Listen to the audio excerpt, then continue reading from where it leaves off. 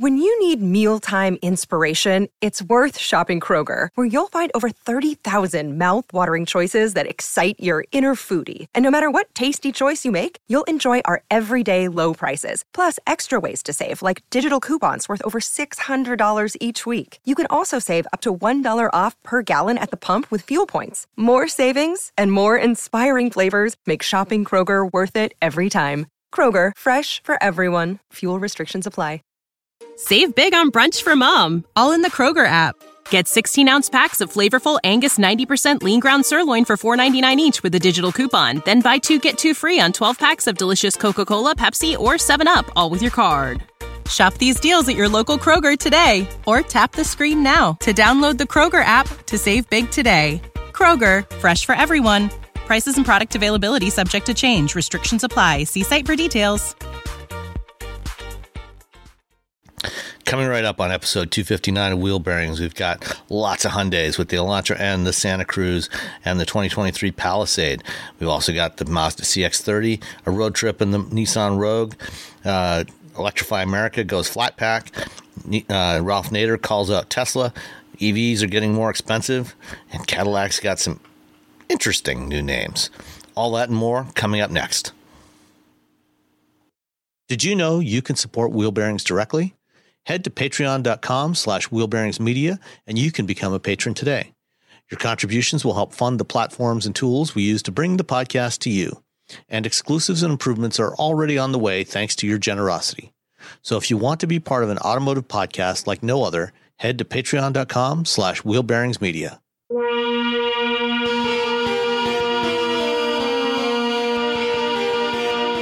This is Wheel Bearings episode 259. I'm Sam Abuel-Samad from Guidehouse Insights.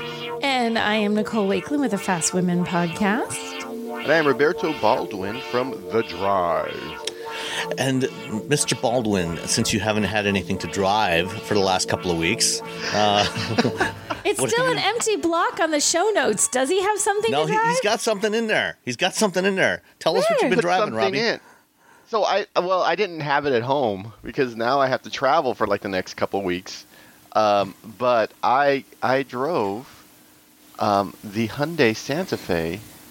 I'm sorry, not the Santa Fe, the Santa Cruz. The trucky thing. The little trucky thing, which I have not driven yet. The trucklet. I like that. It just hasn't come up. So I got to drive it while I was in North Carolina. I drove the all-wheel drive 4-cylinder turbo edition. So I drove the expensive one, and it has a little. You know what? I don't know how to say the name of the thing on the back that covers the bed. Tonneau? Yeah.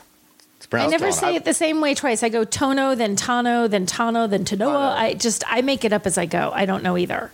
I've never heard it said out loud before. Yeah, it's a Tonneau cover. Tano? It's a Tonneau. It's one of those words like when you're a little kid and you read a lot of books and there's all these words you know, but you don't know how they sound. You don't know how to pronounce them. Yeah, if you're talking to the head of product PR at Stellantis, it's Deno, Rick Deno.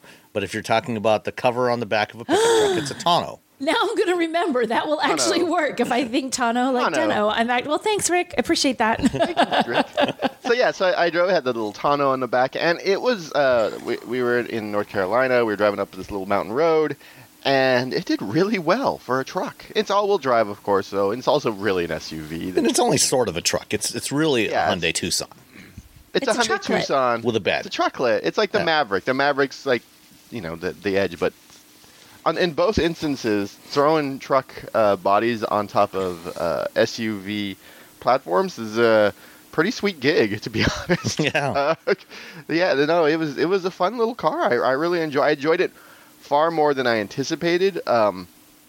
The only downside to this vehicle is that it's more expensive than the Maverick. The only downside is that the Maverick exists. It doesn't exist in a vacuum.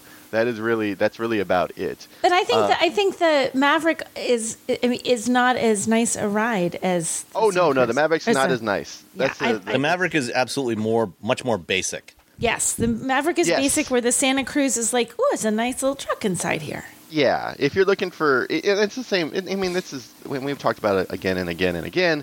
You get a Hyundai, you're getting more than what you pay for compared to pretty much anywhere else. The interior is the same. You're getting more than what you pay for. It is. If you're looking at the Maverick, you're like, oh, it's basic. It's not as nice as I want. Just you can get the Santa Cruz and then be like, oh, this is nice. Yeah, doesn't have all the utilities. Doesn't have 3D printing. Doesn't have all the little slats in the back. Or slots in the back for random pieces of wood, which I still have in my backyard. All the random pieces of wood for the Maverick video shoot. So now you have to go buy a Maverick so you can use those. I actually thought that like about 2 weeks ago. I was in my backyard and I was moving some wood around, and I saw there was like 4 or 5 pieces that I had cut specifically for that vehicle, and I was like, I should just go buy a Maverick. You got $4 worth of wood. You might as well go buy a whole truck to match it. No, wood's expensive. That's a good $200 worth of wood. Oh, sorry, Mike. Still, that makes much more sense to buy a truck to match it now. Totally makes sense. $200 worth of wood, I might as well run out and buy a $20,000 vehicle that A, I'm not going to get for like 8 months, and B, is going to cost me $30,000 because the world is insane right now. Mm-hmm. Yep. Back to the Santa Cruz. No, it was. I only had it for about an hour. I didn't get to haul things with it, but I did get to move, open and close the trunk and use the tonneau. Tonneau. Okay, I'm going to remember that. Tonneau. I'm going to forget it in about 30 seconds. Tonneau. I really like the Hyundai Santa Cruz. It's a great little truck. If you're looking for a small truck and you want something a little bit more fancy than the Maverick, if you demand satisfaction when it comes to an interior. I'm not saying the Maverick interior is bad. It's actually really good for the price you're paying. But the Santa Cruz is just nicer. It's just nicer in and out. It's more stylish. It's more stylish. It's a little more premium looking interior. It's like a tiny Ridgeline. Yeah, it's a tiny Honda Ridgeline. Mm-hmm. That's what I was thinking. It is like you took a Ridgeline, just squish it down, and put a Hyundai badge on it. Yeah, if you like, it even has a little trunk inside the bed. You just put little things in there. It's not as deep as the Ridgeline, but you're looking for it. You're looking at the Ridgeline, you're like, it was just a little too big. Hyundai's like, hey, hold on. We got something for you. We got you covered. We can fix that. We got you covered. Because it was the all-wheel drive and it was the turbo version. The price was $40,000, which is. Ouch. Yeah. I don't think you need the turbo, really, to be quite honest. All-wheel drive, I mean, that's up to you as a human, whether or not you think you need all-wheel drive. But other than that, no. I think you can be fine with it. I mean, if all you're doing is hauling around mulch, you can probably get by without the four-wheel drive. Exactly. Yeah. But, you live somewhere, maybe it snows, and you want that little extra peace of mind.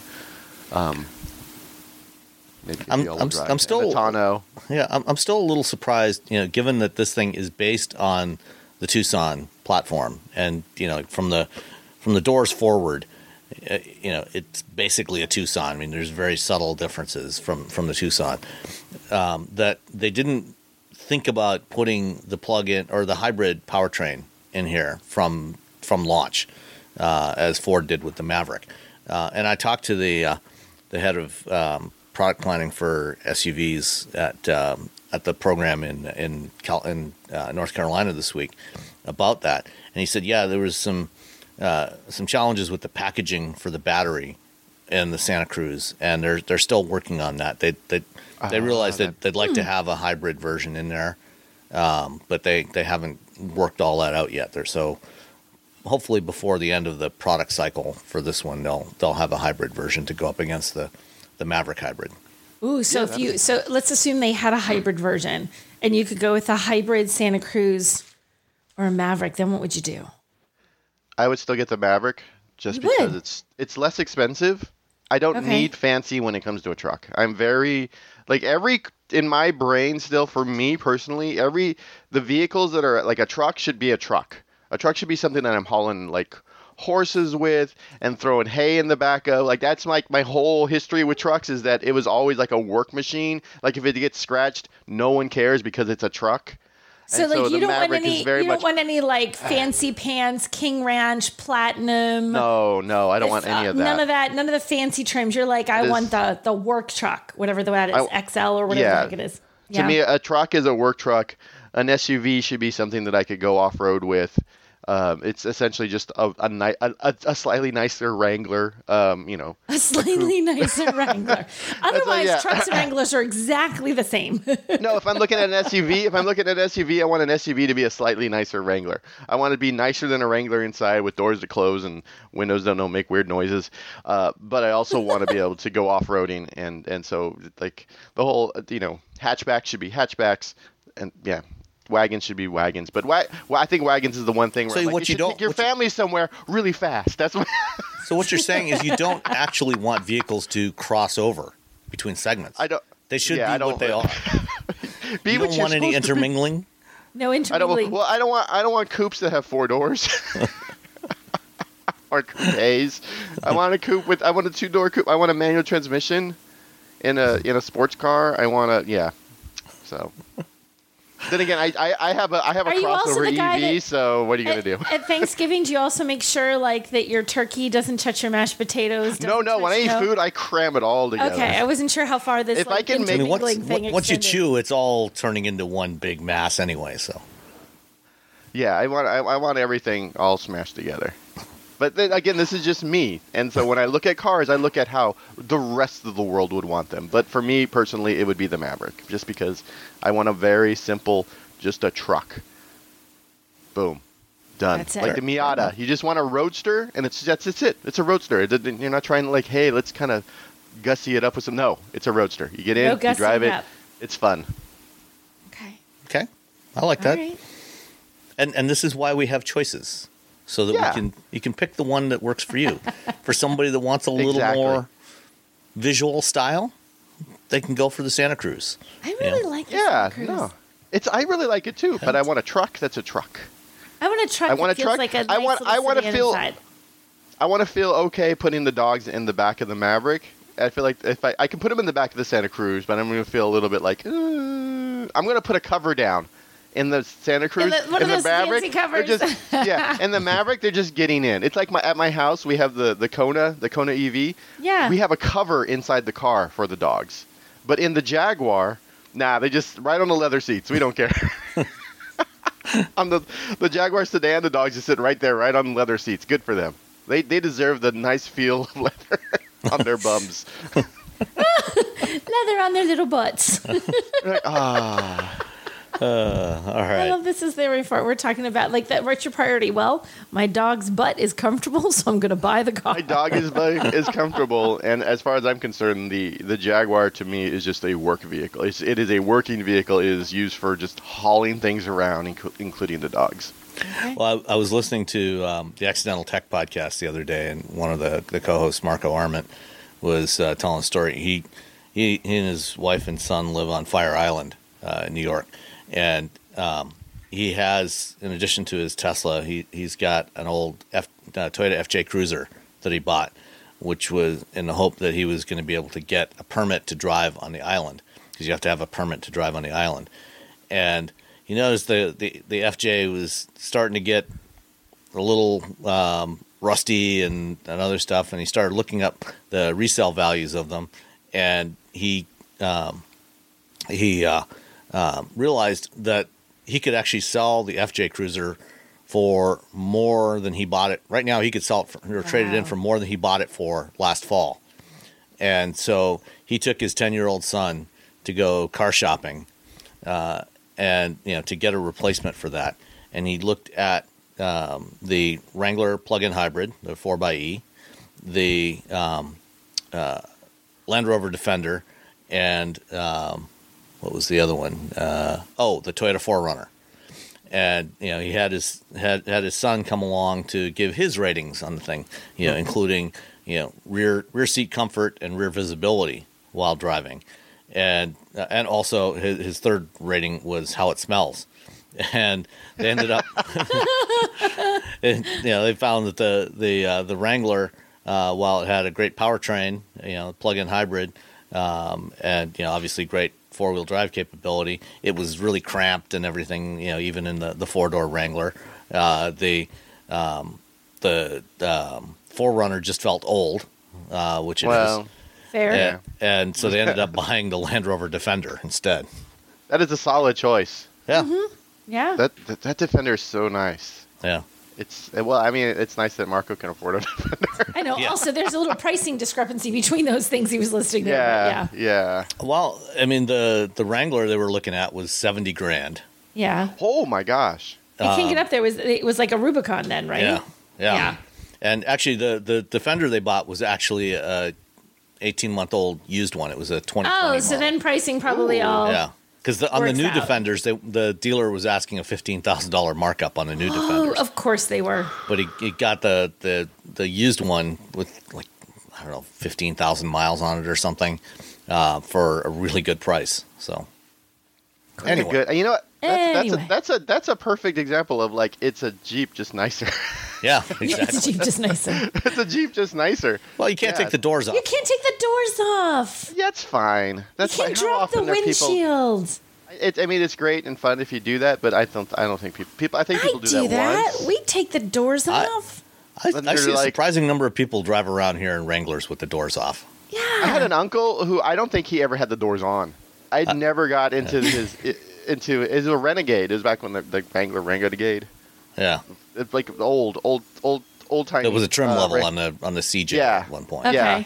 It was a trim level, and I don't think he ever had I think he might have had a roof, but I never saw it, and I never ever Maybe he saw the didn't. doors. Maybe you got a really good deal. This doesn't come with doors or roof. Not a problem. Don't need them anyway. I've actually finally seen a couple of Broncos driving around with the doors off in the last couple of weeks. So Good for I those haven't people. seen, you know what? The few Broncos I've seen, because obviously far less of those on the road, I have not seen a single one that wasn't closed up tight as a drum. Every single one. There's nothing removed from that. Everything all buttoned up. No outside elements were intruding into those vehicles. Yeah, I haven't seen one with the doors off yet. Yeah. Interesting. They should call my uncle. He'll be like, "What are you doing? What's the point of having a vehicle you can take the doors off? You're leaving If the you doors don't off." I take the remember as a doors little off. kid, like 5, 6 years old, just being like, "That's the road. I can see the road." Right there. were you at least buckled in? Yeah. It could have been Maybe. questionable back in the day. It could have been questionable. Yeah, I think that might have been the only vehicle I buckled in like the early '80s. Like I always buckled in. I didn't wear. Yeah, we never our parents never. Nah. My mom was a nurse, so she was like, "You will be properly secured in a vehicle at all times," because she'd seen some stuff over the years, and she's like, "You will wear your seatbelt." Yeah, not us. We were just sort of like fancy free and flopping all over the place. And you survived, and yet here you are, despite the lack of seatbelt usage, the responsible child that you were. I got through my childhood without ever seeing a bicycle helmet. So Yeah, that's true. and we did some crazy stuff on our bikes. That's right. No helmets. Yeah, You know what? helmets. I was watching Stranger Things, and there was a moment where they had the kids riding, and they had like pads on their knees and pads on The their skateboard. elbows. That's the skateboard thing. You know what I'm talking about. That is was totally the- inauthentic 80s. That was the most inauthentic scene in the entire series. Is that moment? I was Thank watching. you. I was like, no, that's not right. Because I remember even in the late '80s, if anyone showed up with pads Right? or a helmet, Right? skateboarding. Oh my God, skateboarding was so incredibly. It was this outsider thing, but also very elitist. Like once you Yes. became a skateboarder, like. You didn't wear pads. You had to listen to punk music. Like there were rules to being a I'm skateboarder. so It glad was- that scene bothered you, because as soon as it came on the screen, I can't tell you what else was happening, because all my brain did was like, whoop, that's not the 80s. That is not Yeah. the 80s. Especially the mid '80s. I remember. Yeah, I remember late '80s. Some kid showed up. We were all skateboarding. Some kid showed up with pads, and we were like, "What are you doing?" And he's like, "My What is mom won't wrong let me with you?" skateboard." And we're like, "Is your mom even here?" And he took the pads off. We peer So pressured you were a this bad poor- influence. Yeah. Well, I didn't really talk much, so all the other kids made fun of him. But I didn't stop him. But we peer pressured stop this kid into riding unsafe, See? into putting his life in danger, and I think he hurt himself that day. Nicely done, Robbie. Back with all scraped up knees He and has a huge elbows. scar on the side of his face. Well, this kid Robbie, when I was little, bullied me into not wearing my helmet. Yeah, I had broken my arm once, and I still skateboarded with my arm. A broken arm. All I had was the brace that they made me wear, and I remember my mom being like, "Can you not do that?" And I'm like, "Why? What do you mean?" All I'm leaning over fine, stuff Mom. like an idiot. Yeah. Sorry, All I right. got totally off track, but I'm like, wait a minute. What did you drive, Nicole? Okay, so I had the 2022 Mazda CX-30, and I'm going to try and look at this Maroni without crinkling. It is the single crinkliest. It's like It's like they put it in saran wrap. I don't know what's happening here. So I have this vehicle for the week. It is the 2.5 turbo, which means it has a 2.5 liter turbocharged 4-cylinder, 227 horsepower, 310 pound-feet of torque, 6-speed auto. It is $36,345. Wow. Okay, give me guesses on destination because I just looked. $1,200. $1,295. Oh my God! So you guys are really close. $1,225. Oh. Ooh, I won. Yeah, I got you close won. without going over. The price is right. Showcase rules. Showdown. Wow, but Showcase Showdown. $1,225. That's a lot. So, which wasn't where I was going, but I just looked when I looked at the price. I'm like, good gravy.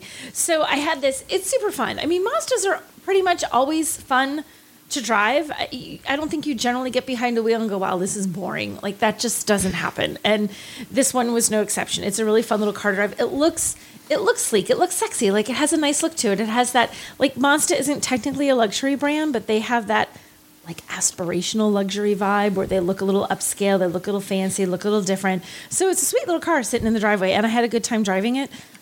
Took it around town a good bit, took it downtown into Boston on my usual trip. There's this tunnel they're doing construction in, and at certain times the tunnel is now closed.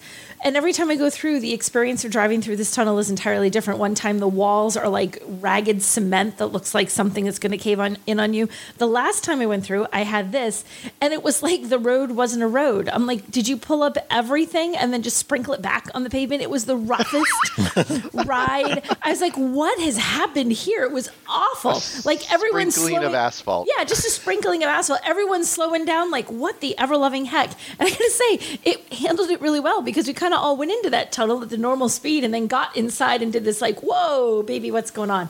So it handled really well in some truly terrible road surfaces in Boston right now. So I enjoyed driving it and thought that's pretty good. Like it's definitely the kind of vehicle if you're going to go on a long trip, whether that's road trip situation or maybe you have a long commute and you just want to be really comfy, but you want to have something that's fun to drive.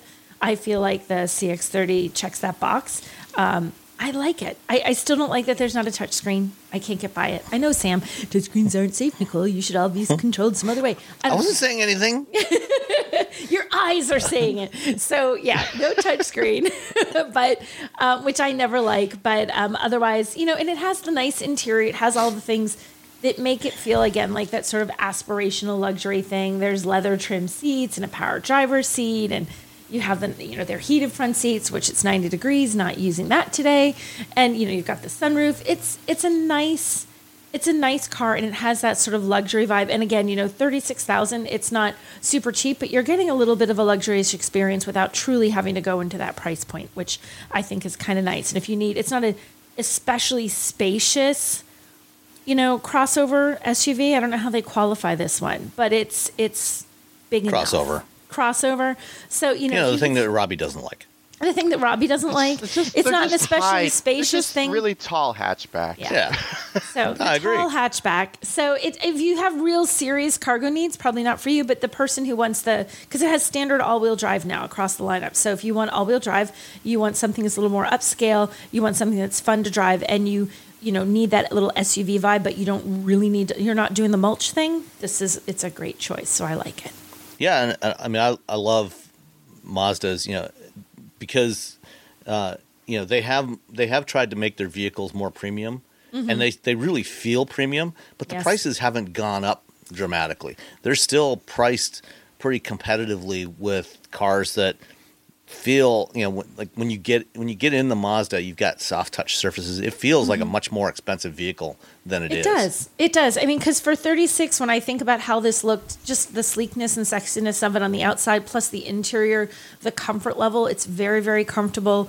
The trims, the accent stitching, like when you take it all together as a package and you really evaluate and just look at it, it looks like it should cost more than it does. It doesn't look like it's a vehicle that costs under $40,000. It really doesn't. You'd think it would be somewhere in the 40s. So I think they do a really good job of delivering that without having to make you break the bank. Like you want, I guess, luxury light maybe. If you want that, Mazda can deliver that. And especially in the top trims of some of their like bigger SUVs and stuff, they're beautiful. They're really, really stunning. I just wish you could get the turbo engine with a manual transmission. Well, Oh, don't even get me started on that. That would be, that could be a modern take on the Mazda Speed 3. it could, but it's not. So no, just deep they said- cleansing breath, Roberto. You can't have it. No. I'm not going to say anything. I'm just going to be quiet and not. A modern Mazda Speed 3 without the torque steer. Yeah, that would be amazing, Mazda. So that was my review vehicle. But I have one other vehicle to talk about. Can I talk about another one? Absolutely. Talk Okay. all you want. So I also drove the Nissan Rogue. And the reason I drove the Nissan Rogue was they wanted me to do a little road trip in this. So I live in southern New Hampshire, and they were doing a little event where they had you road tripping to Saranac Lake, which is like in the Lake Placid area in New York. And it was sort of like a lifestyle-y thing. So you could bring someone with you. And I brought my daughter, who's going to college in 2 days. I'm not crying. Oh. I'm fine. I'll be fine. So we did this little road trip, and it was super fun because you don't often just get, it's often they sort of hand you a car and say, meet us here. Like, see you at dinner. like take the car and go. So we drove up, and it was the thing that's different about it this year. It has a new engine. It's a 1.5 liter turbo 3-cylinder, 201 horsepower, 225 pound-feet of torque. It's their variable compression turbo. It says VC turbo if you look at their little lingo. It's a really fun little car. And the thing is, we were taking it, now would you call this an SUV or crossover? SUV? The Rogue? Yeah. I'd say an SUV. SUV, okay. Small SUV. Small SUV. So we were taking this SUV from southern New Hampshire through the mountains in Vermont into upstate New York. So it's pretty, there was some steep terrain in there. Like you're doing some winding mountain roads. And you could hear the CVT a little bit. Like there's moments where it kind of drones, but it only was really when I was really on a steep incline. Like you only really noticed it when you were doing things that you typically don't do because the roads get really twisty and steep, but surprisingly fun to drive. Because there's a lot of swinging back and forth on those roads, like twisty turnies. And we found a mountain. We took a right instead of a left, and there was a mountain. We also got lost for 45 minutes because I'm going to tell you, when you're selecting an item, you know where you're going and you want to restart your nav, you know how it resorts on your phone, like when you're using CarPlay? And Lake Flower was just Lake Flower for the name of the road. But then a Lake Fletcher had popped up when we stopped at a bookstore. And I glanced, and it must have shifted slightly. So I took us to Lake Fletcher, which is in the middle of nowhere in Vermont. Fancy. Yeah, 45 minutes the wrong way. I saw some great barns, a lot of cows. And it was when I was on this really, really ratty dirt road. I'm like, this can't possibly be where Nissan wants me to be. Let me double check this. But you got to do some dirt road driving. We did. We did some actual little, and I'm like, and I get there and they're like, we're going to gas up your car and tidy it. I'm like, yeah, sorry, I found a dirt road by accident. So it was it was white when we left, not so much when we got there. So we had a really nice drive, and it was funny. It proved such a nice, comfortable road trip vehicle. They have the zero gravity seats too. Which I know, again, sounds whatever the hell that actually means. It sounds like marketing things, but it's I looked it up, and it's, it's supposed to hold your body into the position to reduce the number of pressure points and mimic sort of the weightlessness, the right posture for your spine and everything, so you don't get as tired. My 4-ish hour drive was more like 5.5 because I went the wrong way, and I didn't have any of that road weariness, honestly, that you get after you've been behind the wheel for a while. So I was pretty comfy. So I gave it high marks for its seats and for the new engine. Low marks to me for not knowing how to put an address into navigation and taking myself into the middle of nowhere in Vermont. So those were my two vehicles that I drove. Yeah, I had a chance to drive, spend a couple of hours with the updated Rogue earlier in the spring when they were first announced the new engine, the 1.5 liter 3-cylinder turbo, and yeah, I mean the rest of it is unchanged from last year. But that engine is a huge improvement over the old 2.5 liter 4-cylinder. And the thing is, it's funny because it's I can't remember the exact horsepower difference, and it does jump up on horsepower, but it's only by a few. Right. Yeah. So it's not this gigantic leap in horsepower, but the engine itself is so much better. The turbo. Yeah. Well, there's a lot more torque. Yeah. There's only a little more horsepower, but there's a lot more torque and low end torque. It makes a big difference. Stronger. Yeah, it feels much stronger. Like I said, I was accelerating on some pretty, when you get into the mountains anywhere, it's not like you're on steep terrain and you need something to get up because it's off-road. It's just steep, and cars struggle with it a lot of the time. And this didn't really struggle. It held its own, which was pretty impressive. Cool. Well, we'll be talking more about dirt roads in a few minutes. But I had the Hyundai Elantra N, which is the latest of the N series cars from the Korean brand. It's the same powertrain that was in the Veloster N, because the Veloster N has now been discontinued, sadly. But essentially, what you're getting with the Elantra N is a Veloster N with a in some ways, slightly more practical package. You got the latest generation of Elantra styling, which is kind of Hyundai's current design language, with the sort of faceted creases, sharp creases in the bodywork. It's a sharp looking car, especially with all the N stuff on there, the front air dam, the front splitter with the red accents. The one I had was in the performance blue, which is the signature color for the N brand for Hyundai. This is a 2.5 liter or 2 liter turbo 4-cylinder, 276 horsepower. I think 255 foot-pounds of torque. Fantastic engine. I think it's basically the same engine that was in that Santa Cruz that you drove, Robbie, but tuned for a little more performance. And you can get the Elantra N with a 6-speed manual, just as you used to be able to in the Veloster. I had the one with the 8-speed dual clutch transmission, which when I talked previously about the Veloster N with that same setup, when you put it on the steering wheel, there's a button to engage N mode, which is their performance mode. And when you put it in N mode, it just transforms this thing. I mean, it's fun to drive all the time, whatever mode you're in. But really, when you put it in N mode, it transforms, especially the way the transmission behaves. Because when you're when you're accelerating hard, it keeps it in gear, revs it up close to red line. When you're braking hard into a corner, you'll feel it and hear it downshifting, doing exactly the kinds of things you would do if you were driving a manual transmission, quickly. So doing the rev matching and everything as it's downshifting, it sounds great. Obviously, you're not quite as engaged because you're not manipulating the clutch and the shift lever and everything, but it does the thing, so it controls the transmission in the way that you would want to control it if you were doing it manually. So you're always in the right gear, so that you have the revs up, you've got the boost up, so that as you're coming past the apex of the corner, you can accelerate out. So it's great in that respect. This one, as an N model, it has the lightened sport bucket seats, so you've got extra extra side bolstering on this thing. It's a simplified seat. It doesn't have a whole lot of adjustments. In fact, there's very few adjustments. Moving the seat back and forth is completely manual. You got to reach down in front of you, grab the bar, slide it forward and back. You got to work for it. The way God intended. Exactly. And you can recline the seat, and that's about it. I think there's a height adjustment on the driver's side, and that's all you get. The front passenger doesn't even get a height adjustment. But aside from that, it's also got an electronic limited slip differential, and this is a front wheel drive car, but it's got a limited slip differential in the front. So again, that helps with your cornering, putting the power where it needs to be. Again, also with the N mode, you get a little more. There's a variable valve system in the exhaust, so that it sounds considerably louder in N mode.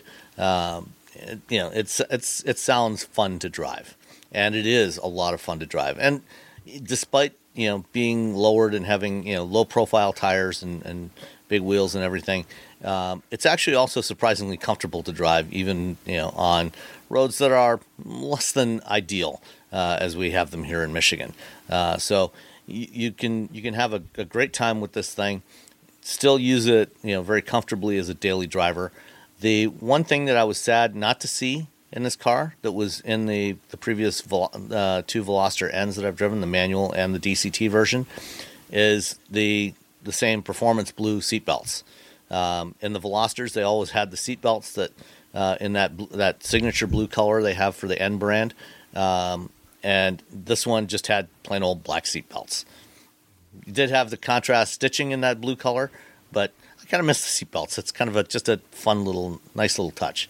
If you have a performance like sub-brand or trim level, you should have different colored seat belts beyond black.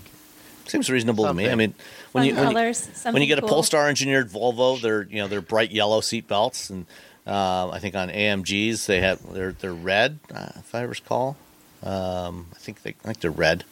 It's been a while since I drove one. The last one I think had red ones. Anyway, great car. As equipped with the DCT, the Elantra N came to $35,145, including $1,095 freight charge. Most stuff is standard equipment on here. I think the only options on here were the $400 for the blue paint and $1,500 for the DCT. Everything else is standard on here. And one thing I noticed on this one, and actually going back, I've noticed on the last couple of Hyundais and Kias I've driven, as well as on the car we'll talk about next, Sounds of Nature is gone. There's no more Sounds of Nature. Is it really? What? Yeah, they stopped putting it in there. Oh, it was you're kidding. In the other? Okay, we'll talk about it. I mean, I can understand it on the Elantra N because you want to hear that engine, because it sounds so good. But on some of the other ones, like when I was driving the Tucson plug-in hybrid a few weeks ago, it didn't have Sounds of Nature, which I think would have been really good when you're driving around in EV mode. Aw, this makes me sad. How do I know what it's like to sit on a sidewalk cafe? Yeah, I guess you'll just have to drive the car to a sidewalk cafe and get out and sit there for a while. Ugh. I may have solved the mystery, though. Sam. Did you look under media? I didn't. That's where it's at now. Oh, so they just moved it. They just moved it. Because it used to be at the top level of the menu as you were swiping like a whole through. like a top level. Like that was one of the right there. Sounds of Nature. One of the more important things of the vehicle was sound. Yeah, now it's in media because we. Okay. I'm glad they didn't get rid of that. Okay, I was a little worried there for a minute. When we talk about the next vehicle, I'll okay. That's one of the things about. Did you know you could do this? And we're just cranking it, listening. All right. Well. Ready for a career in behavioral health? Earn your online degree at Herzing University. Choose from health and human services, psychology, or social work programs. Gain the skills to work, coordinate, and manage nonprofits. Secure a bachelor's in psychology to study mental health, or advance your social work career through our online Masters of Social Work. Let us help you become a social change agent. Your future starts now at Herzing University. Text HEALTH to 85109. That's HEALTH to 85109. Or visit herzing.edu. When you need mealtime inspiration, it's worth shopping Kroger, where you'll find over 30,000 mouth-watering choices that excite your inner foodie. And no matter what tasty choice you make, you'll enjoy our everyday low prices, plus extra ways to save, like digital coupons worth over $600 each week. You can also save up to $1 off per gallon at the pump with fuel points. More savings and more inspiring flavors make shopping Kroger worth it every time. Kroger, fresh for everyone. Fuel restrictions apply. Save big on brunch for mom, all in the Kroger app. Get 16-ounce packs of flavorful Angus 90% lean ground sirloin for $4.99 each with a digital coupon. Then buy 2, get 2 free on 12 packs of delicious Coca-Cola, Pepsi, or 7-Up, all with your card. Shop these deals at your local Kroger today, or tap the screen now to download the Kroger app to save big today. Kroger, fresh for everyone. Prices and product availability subject to change. Restrictions apply. See site for details. With that, why don't we move ahead to the next vehicle, something that all three of us drove this past week. Yes, which doesn't often happen. 2 of you were there at the same time, in fact. We were. Yeah, you really blew it, Sam. You could have. Yeah, could you coordinate better? I mean, really. You could have done a podcast in the car while riding around at the same time. Yeah, at the same time. Absolutely. In one place. Doing it while we're driving around on a dirt road for an hour and a half. A rugged off-road trail that we were on. Not dirt road, rugged off-road trail. So the vehicle we are referring to is the refreshed 2023 Hyundai Palisade, which all three of us went to Asheville, North Carolina this past week to drive. Yes. What did you think? It's still a great vehicle. It's a great vehicle made better with like just some smart updates to tech and a few other things. And then it'll also not let you leave your child or your animals in the car anymore without hassling you and people around the vehicle. And So I that's- also like the updates on the outside. They changed the grill and Oh, stuff yeah. in the I like front the of it. And I grill. think it looks far, far better outside than it did before, which was not as great.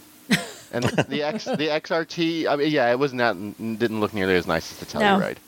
But the XRT, which is all black, like most of the time with the midnight black, whatever people want to call them, you're just like, But this one looks really, really good. Yeah, like the best looking one.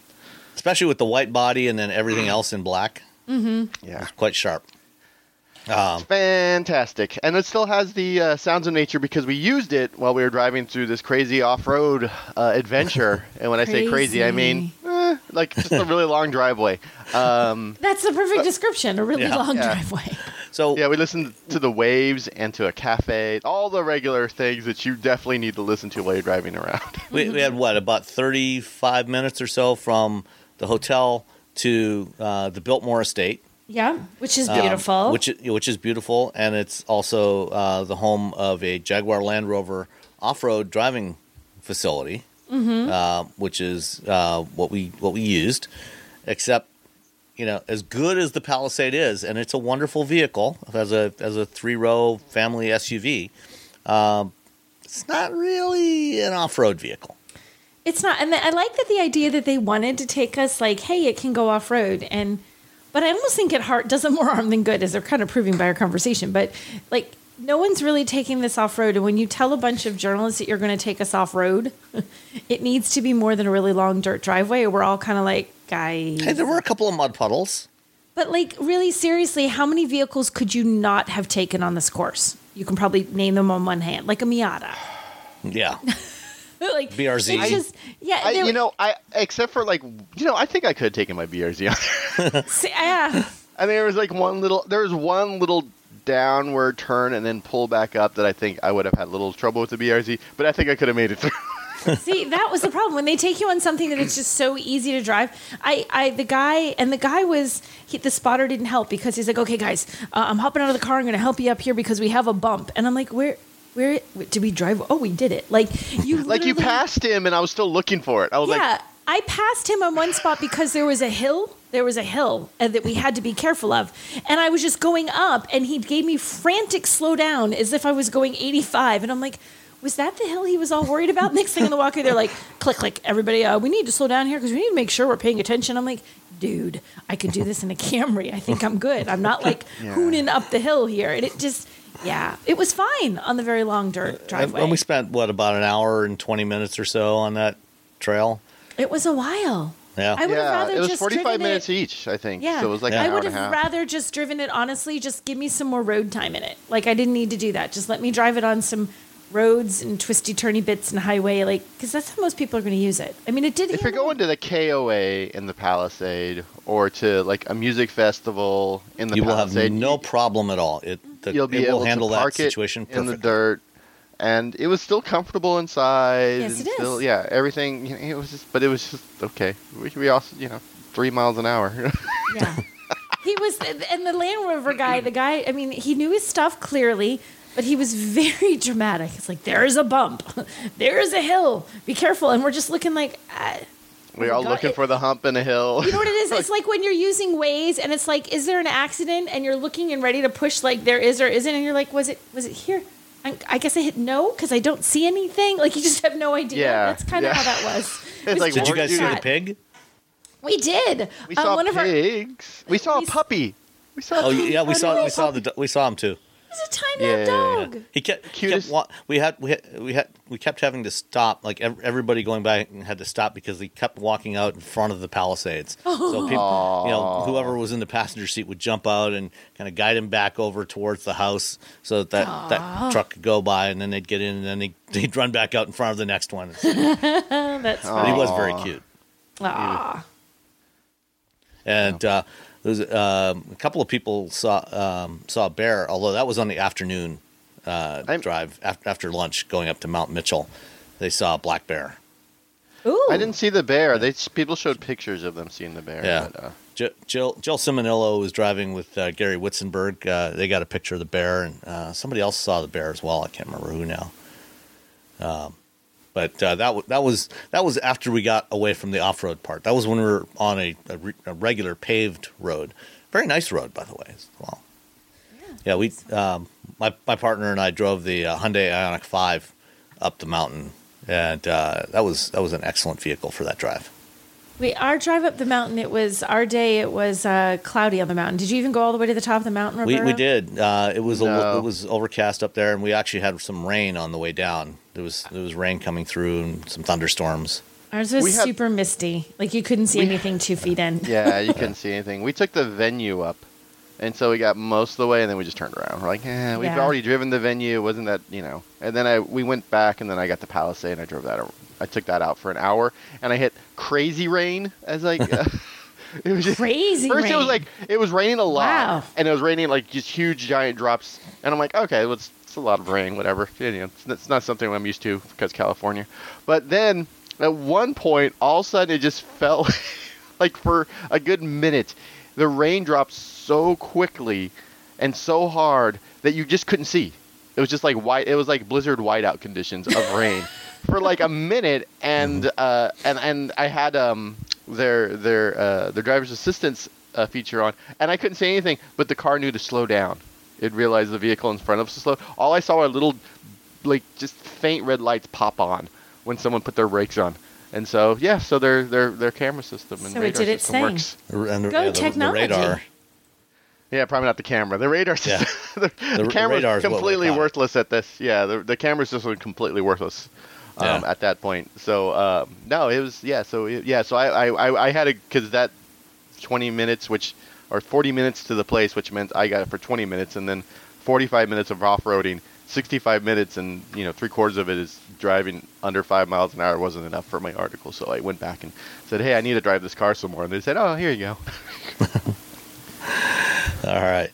Let's see what else came up this week. So speaking of EVs, for a moment, Electrify America announced a deal with IKEA this week, and they're going to be putting in a bunch of Electrify America fast chargers, which hopefully will work.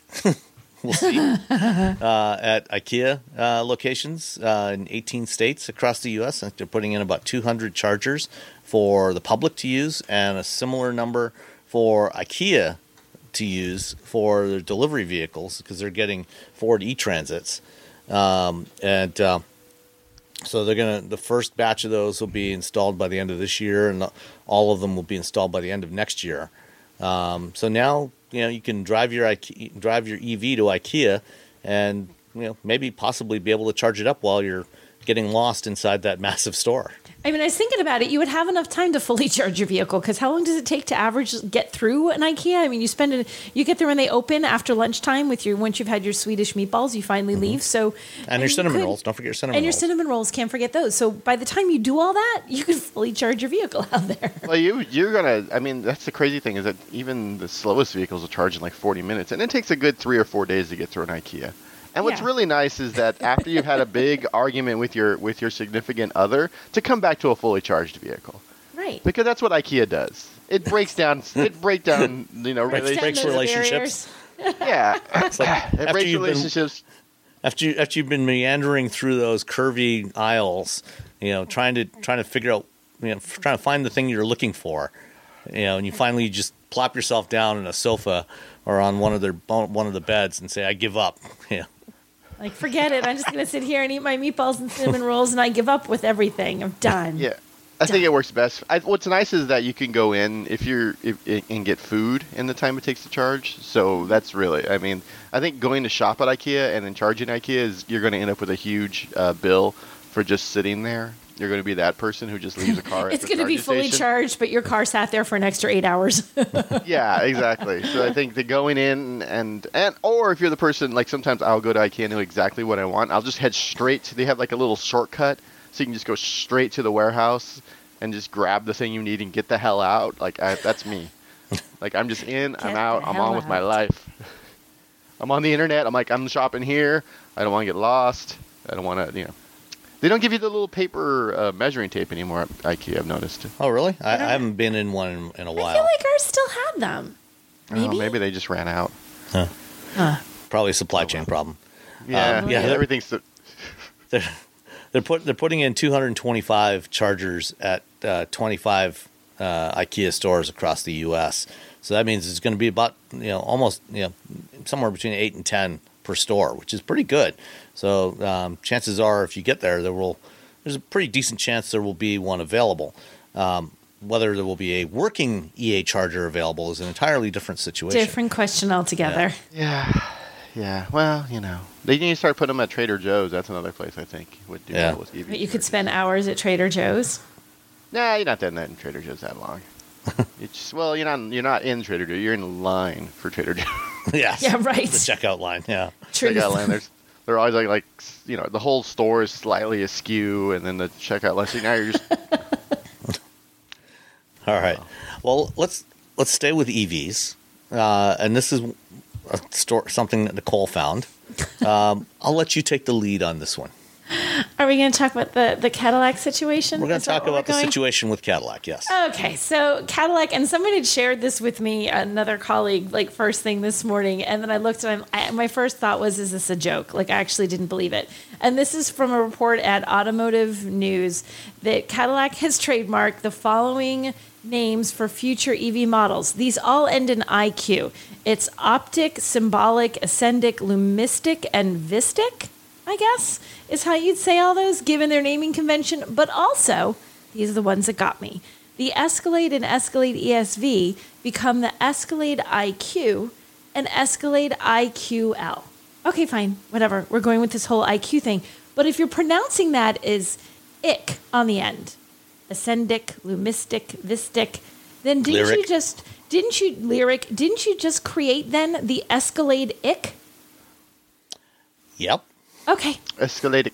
Apparently, no one at Escalade Cadillac Marketing actually said these names out loud. They wrote them down, on a whiteboard, and said, "Yeah, okay, that looks good. I like that." But nobody bothered to say it out loud. And then your long wheel based is the Escalade ICL.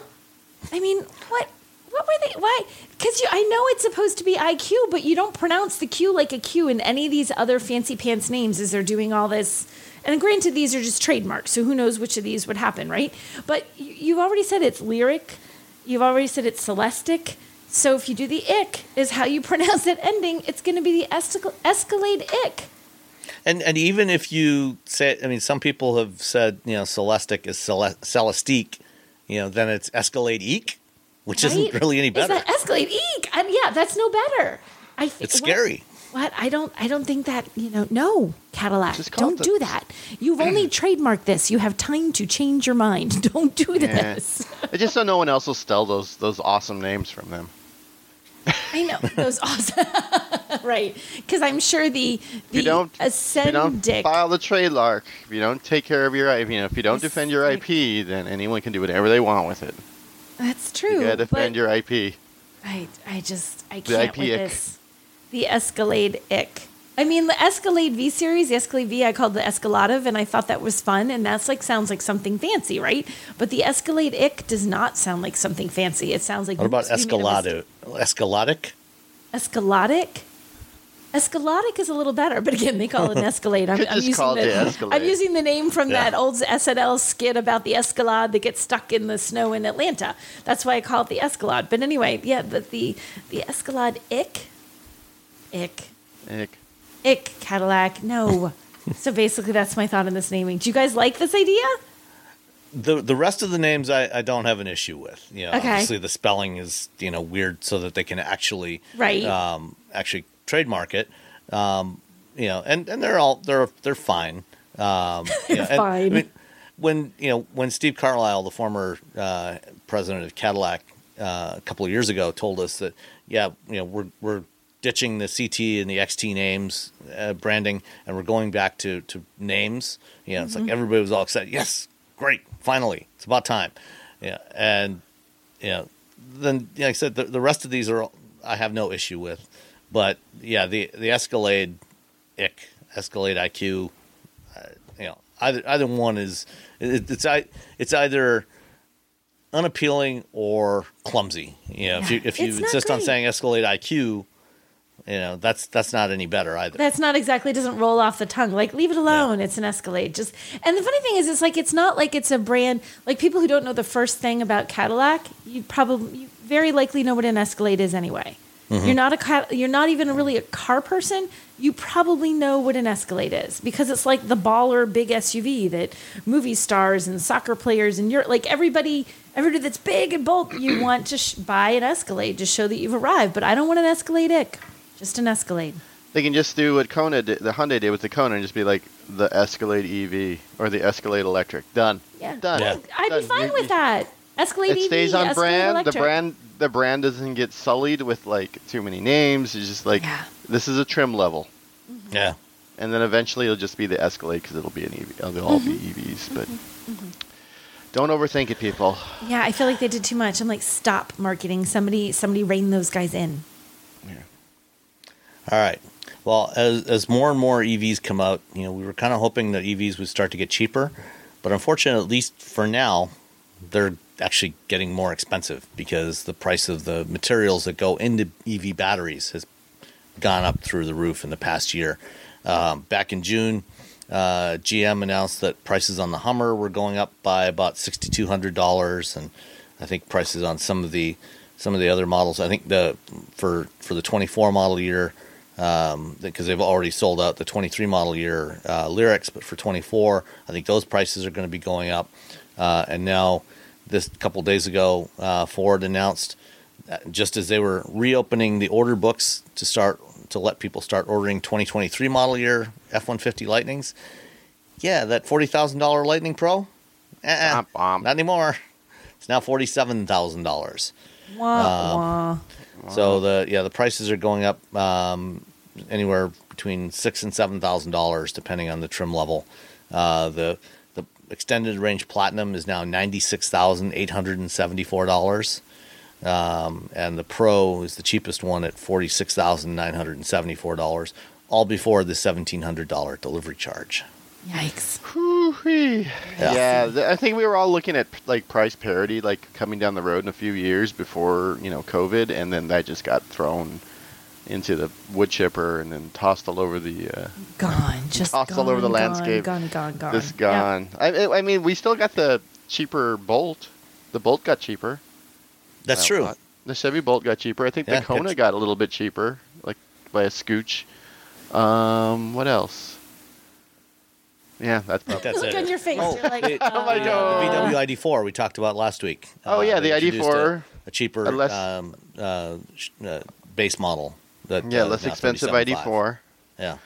So there's a few things that are cheaper, but yeah, for the most part, stuff people really want has apparently gotten. All the new stuff is gonna is getting more expensive because they're all new and fancy, and they're like, yeah, we can make it for this much, and then everything happened. They're like, oh no. We told everyone we could make it for this much, and we can't. Oh, we gotta stay in business. Well, at least the standard range that Lightning Pro, for that extra $7,000, you do get an extra 10 miles of range this year. It's gone up from 230 to 240 miles. So hey, there you go, $700 per mile. It's a pretty sweet gig. Yeah, it's a bargain. It's a bargain. Over the lifespan of your vehicle, you're going to be like, yeah, I get my $700 mile here. All right. Last item of news for the week. Ralph Nader's back in the news. He's been relatively quiet of late.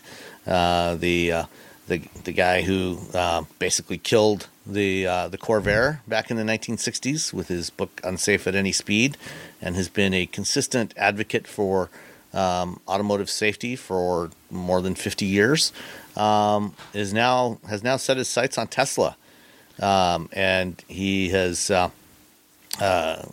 issued a statement this past week calling on the National Highway Traffic Safety Administration to recall Tesla's full self-driving software and autopilot software, saying no one is above the laws of manslaughter, and. This comes, in the last week or so. Somebody else whose name escapes me at the moment, but he's the CEO and founder of Green Hills Software, I think. Yeah, Green Hills Software, which is a company that makes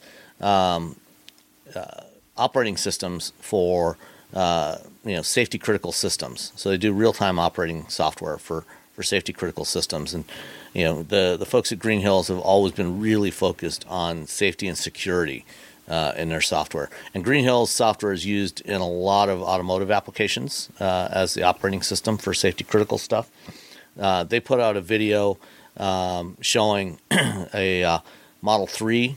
I think it was a Model 3 doing a what should have been an automatic emergency braking demo along with another car, and running towards a child-sized mannequin and not stopping and running right over the mannequin. Similarly, since last fall, Luminar, the LiDAR company, has been doing a similar demo showing off what they can do with their LiDAR when used in a driver assistance application like that. And they started doing these demos last September at IAA in Munich, and they did it at CES earlier this year, and they've done it in some other places. Having a Lexus RX with Luminar LiDAR on it, and a Tesla, I think Model X is what Luminar was using, going the same speed down the road towards a pair of child-sized mannequins. The Luminar vehicle always detects the mannequin, stops in time, and the Tesla always runs it over. And so some of the Tesla fanboy community this week gotten rather upset at that. And there was one guy on Twitter whose his Twitter user handle is Whole Mars Blog, but it's actually a guy who had previously gotten permanently banned from Twitter. Oh, wow. Yeah. But for some reason they've opted not to ban him again, even though he's back on Twitter. He put out a call on Twitter asking for volunteers. He said, "I don't have any kids, but if you want to let your kids, participate in this test, I will prove that the Tesla will stop before it hits the kids. And if not, if it's not going to stop, I will intervene and stop the vehicle." It's like, we're going to put your kid at risk. Your kid in here. Hey, can I borrow your child so I can maybe hit it with a car? Yeah. But I won't. But, And some other Tesla fans have been setting up their own versions of this test. Creating their own pedestrian mannequins, child-sized pedestrian mannequins, and they also have been running into the same problem that Luminar and the Green Hills folks had, where the car is not detecting child-sized mannequins. And the reason why this is happening is because Tesla doesn't use radar or LiDAR. They don't use an active sensor that can actually measure the distance. Because they only use the cameras, they have to use inference in the software to estimate how far an object is away.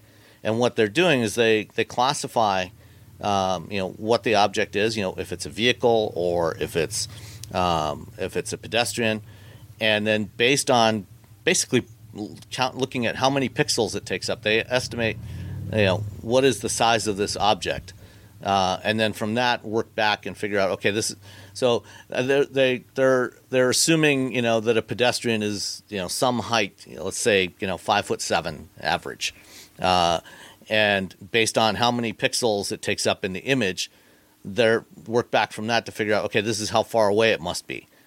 And that's an extremely inaccurate approach. And I wrote a white paper last year on for my day job on doing accurate distance measurement for driver assistance and automated driving systems. And as an example, I used in there, if you're using that kind of approach, which is what vision-only systems use, I put rear pictures of a Ford Transit and a Ford Transit Connect, and the system is generally not going to be able to distinguish between those two. It doesn't know which one it is, or any other vehicle, because it's not really designed to be that precise.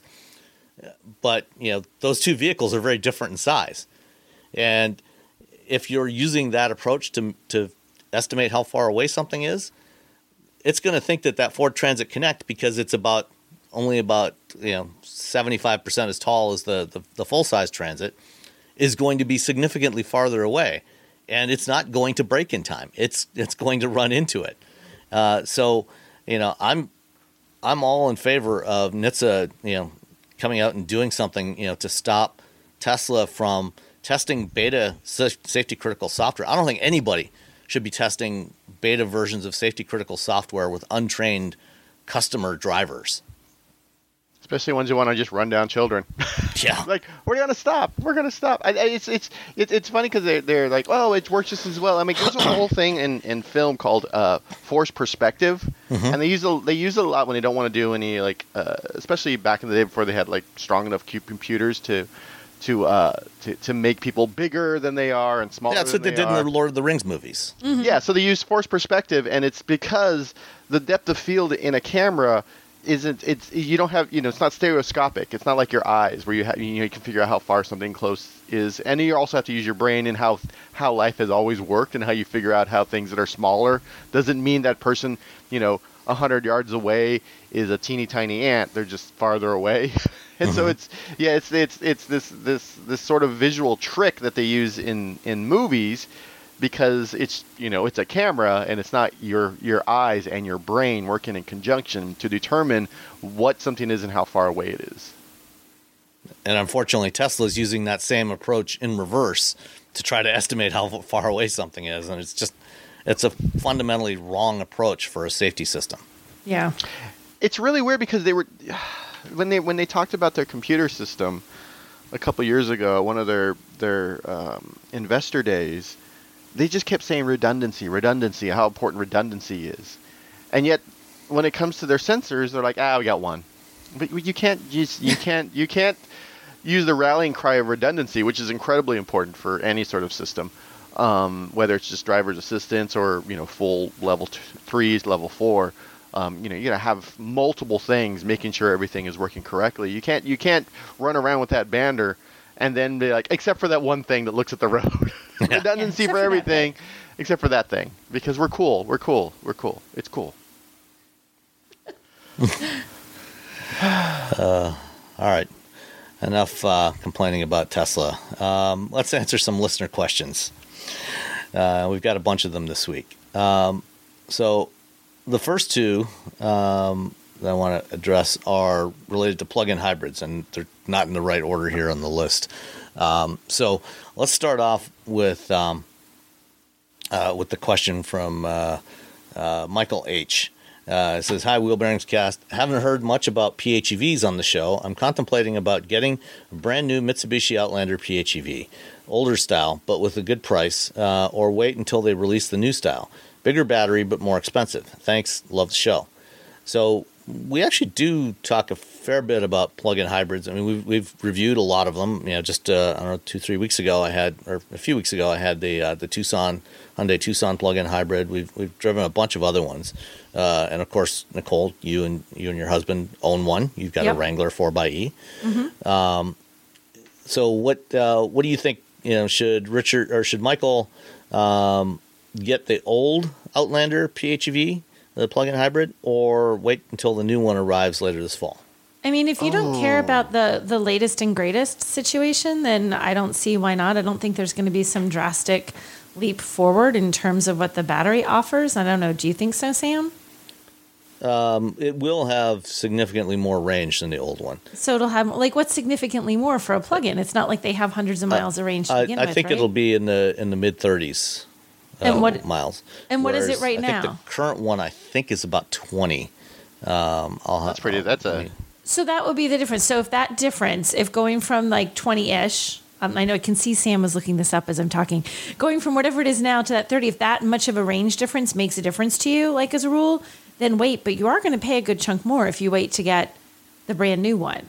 I don't know. 24 miles for the current So if it's 24 and it goes from, so that's, so it's a chunk. So how much is it extra? I mean, if you're going to be getting around town and getting through most of what you do with that smaller range, then I wouldn't worry about it that much, but if you want that extra range, I think I'd wait. I think maybe wait, just because maybe, fingers crossed, prices will go down just significantly across the board. I know. It's like if you don't need a car right now, if you don't absolutely positively need, don't buy a car right now. It's sort of like is now my new thing, because I think everyone's like, 18 months, a year, hopefully, by the middle of next year, it'll be vehicles will come back down to earth, or at least a bit come back down. They'll start to lose some of their insane valuations. So, I am of the firm believer of just, unless you absolutely positively need a vehicle right now, wait. Just, it doesn't. I don't care if you're getting a used one, the new one. There'll probably be used ones, in the middle of next year. There'll be a new one in the middle of next year, and hopefully both of them will be far less expensive than if you bought them, right now or in the fall. One other thing I would add to all of that is, the old Outlander plug-in is the operative word there is old. That is an old generation of Outlander. Yeah. It's about. And it first came out in that form, I think about 2009 or 10, somewhere around there. And it wasn't particularly state-of-the-art then. So what you might want to do, just, to see the base vehicle itself, regardless of, whether it's the plug-in hybrid or not, is, go to a Mitsubishi dealer, check out the new Outlander. They're not selling the plug-in hybrid version yet until later this fall, but just check out the base gasoline Highlander or Outlander and compare that against the older model Outlander plug-in and see how you like just the base vehicle regardless of the powertrain, because the new one is way nicer than the old one. There's a lot that's better about it, and so I would definitely do that. And then, kind of decide, okay, do I want to spend the extra for the plug-in hybrid version of this new Outlander, or am I satisfied with the old Outlander? And if you are satisfied with the old Outlander, if it's good enough to meet your needs, then go, if you can hold off, if you can get a good deal on that old Outlander right now, you might want to go for it. But, otherwise you might want to wait if you can, depending on what your current transportation needs are. But it sounds like you don't desperately need one right now if you're even considering the new one. So, at least go and take a test drive in the gas Outlander and compare it to the old plug-in hybrid. All right. Sticking with PHEVs, UMass Car on Twitter asks, can all PHEV vehicles drive at highway speed without the engine on? I think among current ones, some of the earlier ones, like the original Toyota Prius plug-in, could not. It did not have enough electrical power to do that. But I think of the currently available plug-in hybrids, yeah, pretty much all of them can drive, at 70, 75, 80 miles an hour just on electricity. Obviously, they're not going to get that full range, so like if you're driving a RAV4 Prime, you're not going to get 40 miles of highway driving on a charge like you can in more urban, suburban driving, because, as your speed goes up, you get a lot more aerodynamic drag and everything, and, a lot more load. So, it's going to cut the range to probably somewhere in the high 20s if you're driving, 70, 75. But that's still good. So the other thing too, if you're accelerating really aggressively onto the highway in electric mode, sometimes they'll kick to the gas engine, or you're gonna boom, you have no EV range left because you've just blown through it because you were mashing the gas pedal. So yeah, there's that too. So how far can your Wrangler go at highway speeds on electricity?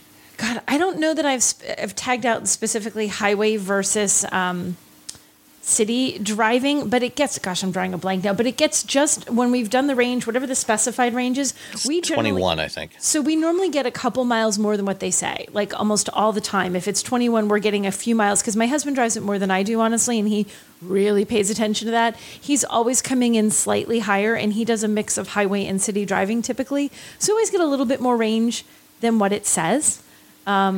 And that's, partly driving around town, partly getting on the highway, and him going to work sometimes. So always a little bit higher than what they've specified. Unless you're super, super aggressive and you're driving an EV mode. Yeah. Then it's just like being super aggressive driving with a gas engine. Your fuel economy suffers. All right. Rick Thwiat, I think hopefully that's how you pronounce it. If not, I'm sorry, Rick, asks, with the success of the Maverick, how soon will it be before other automakers develop a competitor?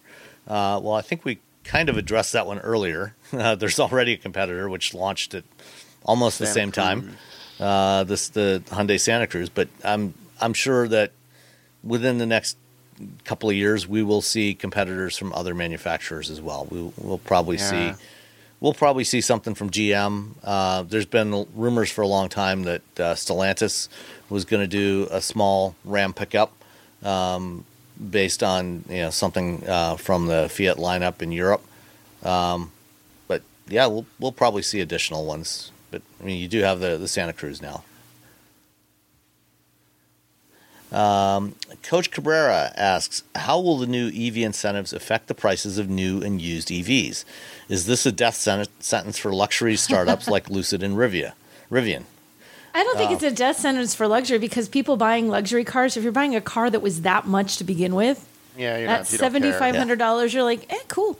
It's not like, oh, no, now we're not buying a vehicle. $7,500 is not making a difference. If you can afford a $100,000 to $150,000 vehicle, right, you're probably not that concerned about it. Yeah, it's not. Lucid and Rivian, their real concerns are supply chain issues. That's what's messing with those two companies. It's I mean, if you could have gotten the EV incentive, cool, but if you didn't, the people who are buying those are rich. And I wonder, though, how much it'll even impact. Like, I feel like it could impact people who are more average income folks, because that could make a difference. And suddenly, and I also almost feel bad for the OEMs, because they priced all their vehicles, right? They figure all this out based on assuming that we're going to have this EV credit for likely X number of years or months or whatever, because they've done all their sales forecasting and their budgeting and figured it all out. And it's like, oh, guess what? We made a new law, and now none of the vehicles that qualify, when you figured all that out, qualify just like that. Boom. So we got this one guy to vote for it, and he changed a lot of stuff, and he messed a lot of things up. So I'm like, oh, crud. So I don't know. So I think it could negatively impact some of the other OEMs, but honestly, I think for a lot of people, if you're really determined to go for an EV, I don't know how much that tax credit would genuinely sway you. I don't know how much it would impact. I'll be curious to see if the numbers overall go to when that. A lot of people still buy Teslas, and they haven't had a tax credit in a bazillion years. And there's still state credits. There's still state and local credits that people can get regardless of what the federal government is doing. True. Which is sort of weird. After last week, or was it last week or week? I don't know. When you're like, oh, it's not that complicated. And then I'm like, oh, God, it's so I've spent more time in the last week reading through that bill. Because at first you're like, this is what you're getting. You're like, all right. And then they're like all the amendments, and then you go through the bill, and you're like, oh, my God. Exactly. I'm from the government. I'm here to help. No, don't help us. We're good. You're from where's he from? West Virginia? I'm from West Virginia. I don't even know. I'm here to Coal country. Let's all play some Loretta Lynn and just forget everything happened. Yeah. So, a couple of things that are happening. I think last week we did talk about what Fisker had announced just before we recorded, which was if you lock in your order, convert your reservation into a firm purchase order, that you would still be eligible. And afterwards, after the show, I had a chance to sit down and look through more of the bill, and I did find what's known as the transition rule. So up until the time that President Biden signs the bill into law, it's now been yesterday. The House of Representatives passed it, so probably sometime in the next week or so, it will get signed into law. But until that time, for any company, any automaker that still has eligibility for incentives, which is all of them except for Tesla and GM right now, if you have a reservation in, and Rivian, Lucid, others, I think Volkswagen also put out announcements in the last couple of days that you can utilize this same transition rule. So if you go and you convert your reservation that you have to a firm purchase order, then up until the time the new law is enacted, that will still be eligible. So you will still be able to claim that $7,500 next year on your taxes, and that also applies to Toyota. Even though they're not currently selling the BZ4X, you can get it on the RAV4 Prime or the Prius Prime. They're both eligible for the $7,500. So if you order one and you have a non-binding or a non-refundable deposit, you can still get your money. Still get your $7,500. That's something. If you're looking for a Hyundai Motor Group, you better do it now, because they're not going to have their factory open for a little while. Yeah. Yeah, that factory is not going to be till 2025 probably. And as far as the prices on the EVs, it's probably not going to, at least in the near term, it's probably not going to have much of an impact one way or the other, because as we talked about, in the near term, they've got upward price pressure because of just the price of the raw materials. But longer term, because until they get to a point where they've got domestic production of the materials and so on, so that they're eligible for the full credit, there's going to be price pressure. There's going to be pressure on them to keep the prices down. They're not going to raise the prices because they know most of these vehicles are not going to be eligible for credits. So they're going to have to, try to cap the prices, raise them as much as they can to cover their costs, but not raise them any more than that, just because people won't be able to afford them anyway. So, yeah. So either you have to hurry up or wait. Yes. That's one way or when the it comes other. to if you're buying an EV. Either buy it this week or wait. Like if you don't need a new car, again, if you don't need a car, this is the worst time to buy a car. Just hold. Hold. Everyone hold on. I got 2 more years on my lease for the Kona. I'm like, okay, in 2 years, hopefully things will sort of like shake themselves out. Fingers crossed. Another question we had related to the new tax credits is from Jim Manhart. One of his question is, if you're able to transfer the credit to the car dealer, will you be skirting the income limits under the new EV tax credit law? And this is something we don't know yet. There's a lot of details that are missing from the law that will require the IRS, the Treasury Department, to actually issue some specific rules about how all of this is going to work. This is one of those things, because you now have the option to either save the credit and claim it on your next year's tax return, or when you buy the vehicle, you could transfer the credit to the dealer, assuming the dealer still has to register first with the IRS to be able to do this. If the dealer decides to register with the IRS, then you can transfer the credit to the dealer. The dealer has to give you an immediate discount at the time of purchase, so you lower your monthly payment on the vehicle, which is good. Mm-hmm. And then the dealer gets the money back from the IRS. Because of the law also puts income limits on people buying EVs and getting credits. Like it's $150,000 for an individual filer, $300,000 for a couple filing jointly. If you make $175,000 as an individual filer, you're not eligible for any of these tax credits. Right. And how is that going to work with the transfer? We don't know yet. Probably going to be something like, based on your previous year's income, to initially do the transfer, and then next year when you file your taxes, if your income was over the threshold, then you'll probably have to pay it back to the IRS. So it's probably going to be something like that. It's going to be something complicated.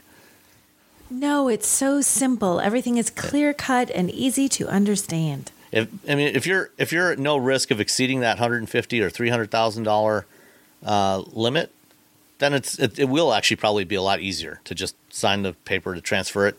But if you're close, if you're near that threshold, you might want to consider, just doing it, not doing the transfer and doing it yourself, unless, you're going to put aside the money just in case you go over the threshold for the following year. Let's see. Richard Head asked, you guys talked about the power window switch on the ID4 last week. They aren't the first to be cheap. Reminds me of my Dodge SRT4. They saved a few bucks by making the rear windows manual. And I'm assuming that he's talking about the Neon SRT4, which did in fact have manual crank windows on the back doors, even with power windows on the front. I can't remember.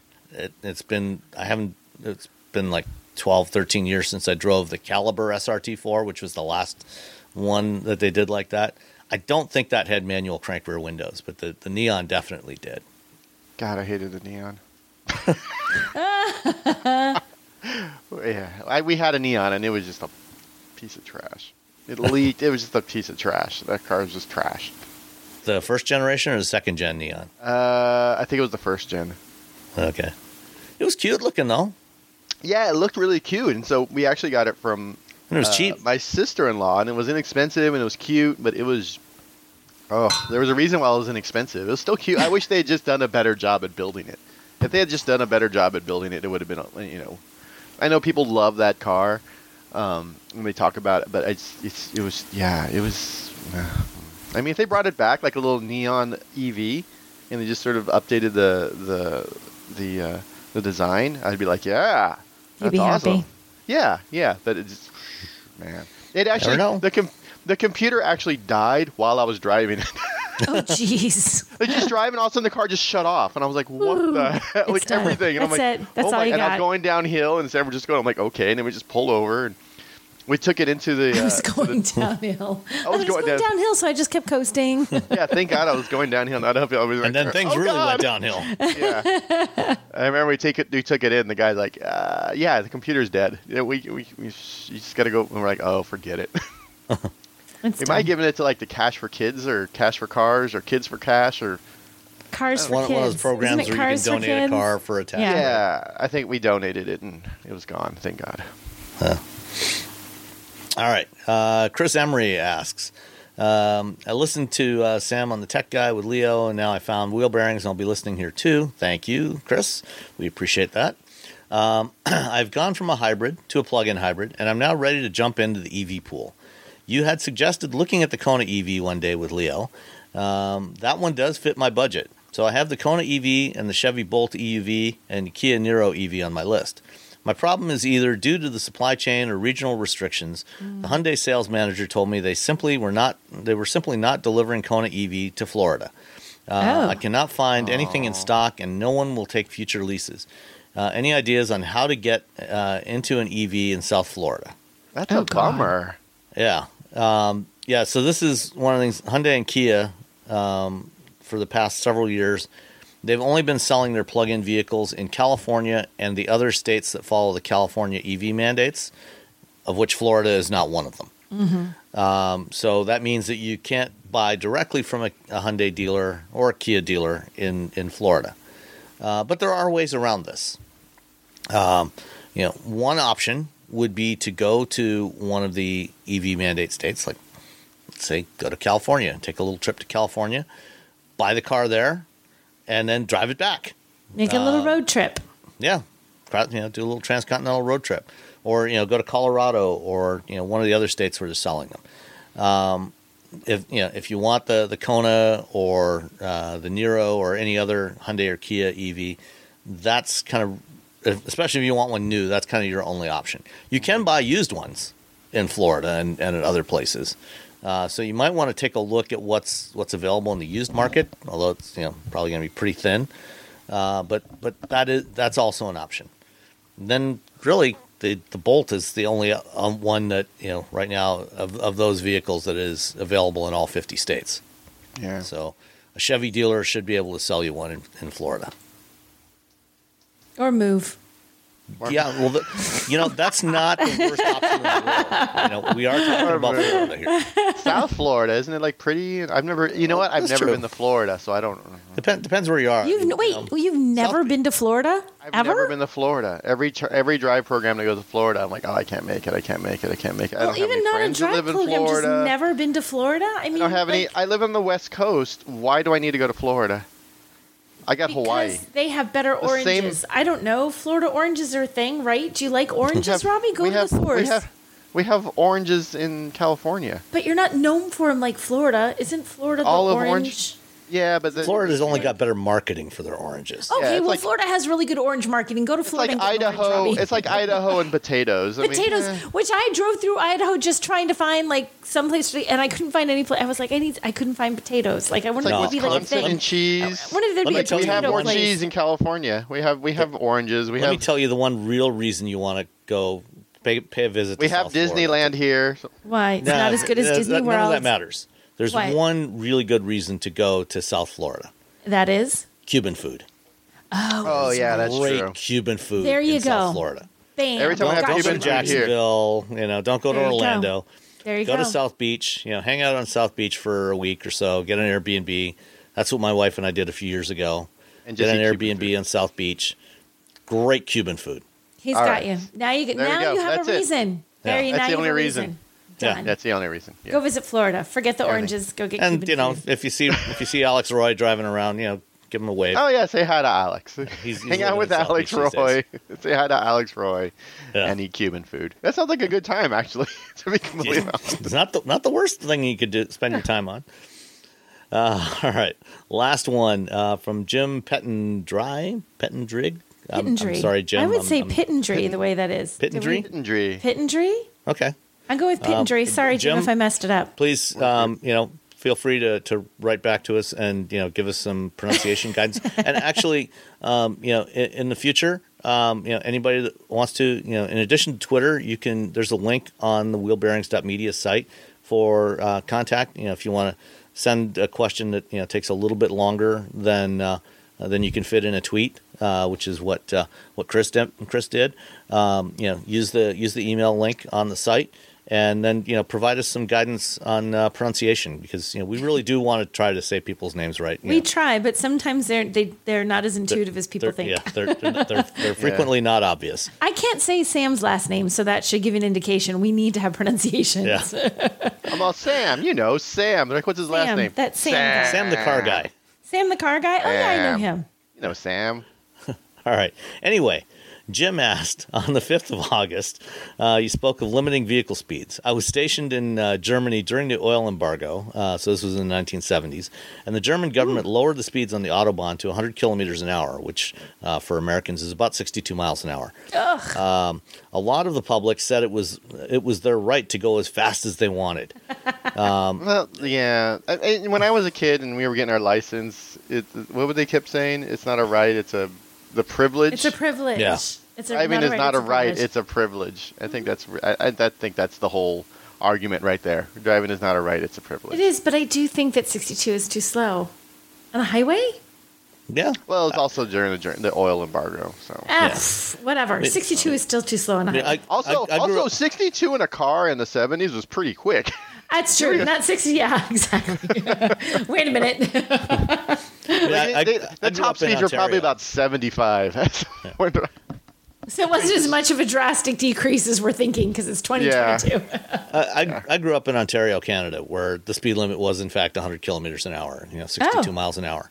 But nobody drove 62 miles an hour. Yeah, if you were going 62, you were getting passed by pretty much everybody. The average speed on the highways was typically between 120 and 130 kilometers an hour, so about 75 to 80 miles an hour, which is about what it is here in Michigan most of the time. Yeah, that's what it is here in California.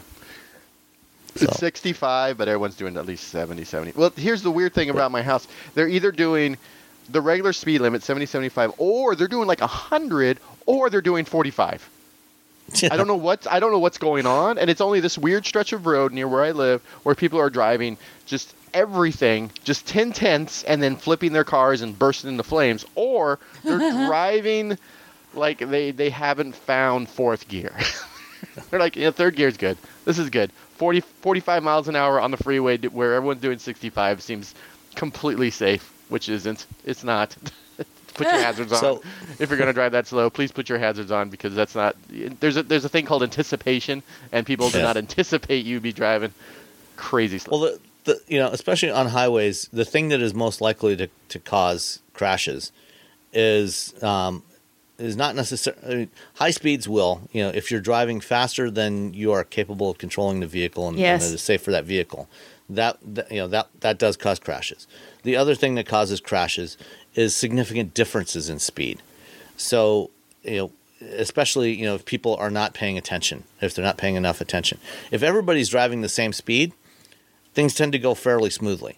But when you have vast differences in speed, that's when problems start to happen. And so, unless there's a mechanical problem that prevents you from kind of going with the flow of traffic, you should try to stick fairly close to the flow of traffic. By the same thing, you don't want to be going significantly faster than the flow of traffic. If the flow of traffic is going 70, 75 miles an hour, try to drive that speed, because you want to minimize the need for overtaking and changing lanes. If everybody's just going along at that speed, if you go that speed, it's going to be safer. But if you've got somebody bombing along at 100, 120, 140 miles an hour when everybody else is going 70, that's when trouble happens. Yeah, and a lot of people don't understand, especially people in their 20s and 30s, don't realize how much the vehicle is keeping you from dying. Mm-hmm. Like if you're in your 40s or older, there have been times where your car has just lost it at like 20, 30 miles an hour because we didn't have all anti-lock brakes, we didn't have traction control, we didn't. Yep. Now barely had seatbelts when I was a kid. Yeah, we barely had apparently we didn't have seatbelts in my family. But if you're, right now the cars are so much smarter and are so much safer. But the issue is that when you lose it, when it does break free, you're breaking free at an incredible amount of speed. If you're breaking free at 80 miles an hour, whereas like when we were kids and we broke free at like 25, at 25 you're like, oh gosh, you kind of like. The consequences are not as great as you have far less kinetic energy to dissipate when you come to a stop.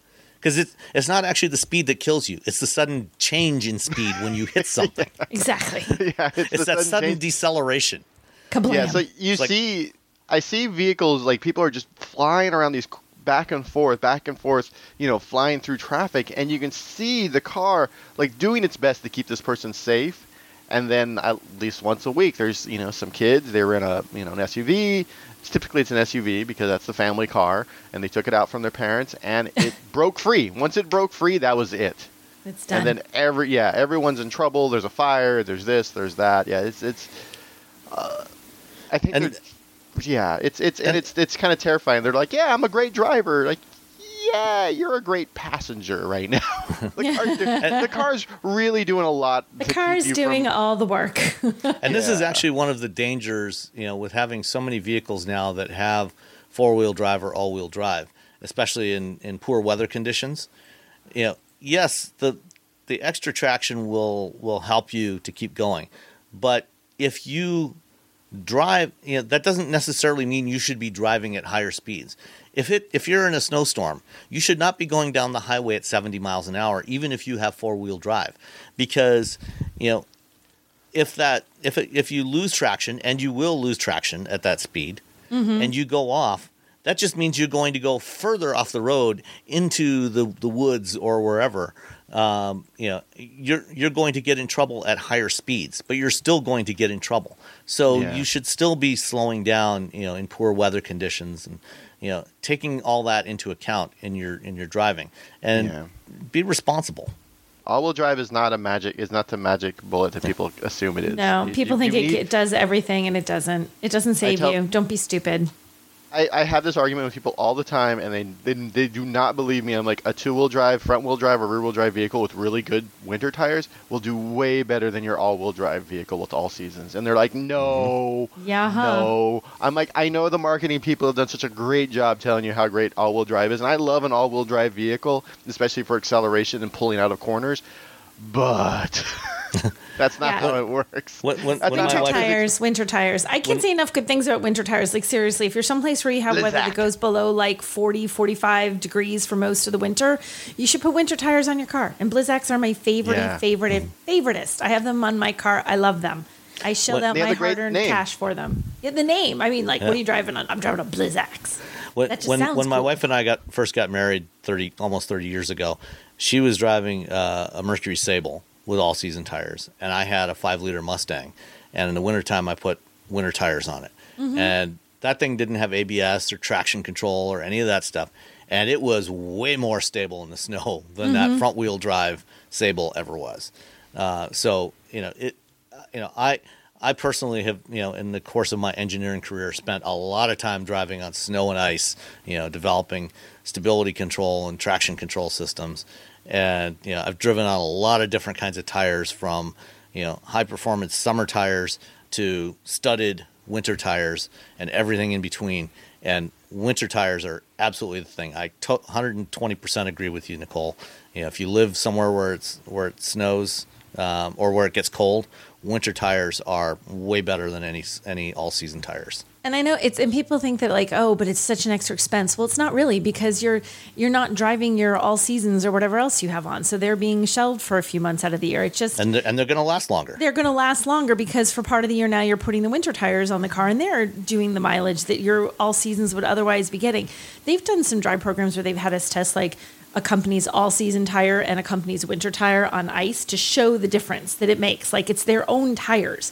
And, like, this is the difference. And the difference is dramatic. It is dramatic. Same vehicle, same conditions, same everything.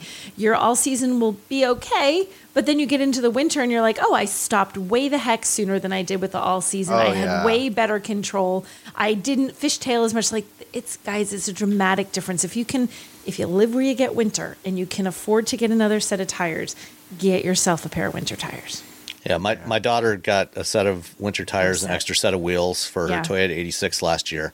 And going through the past winter on those, she was shocked at how much better it was than driving all seasons.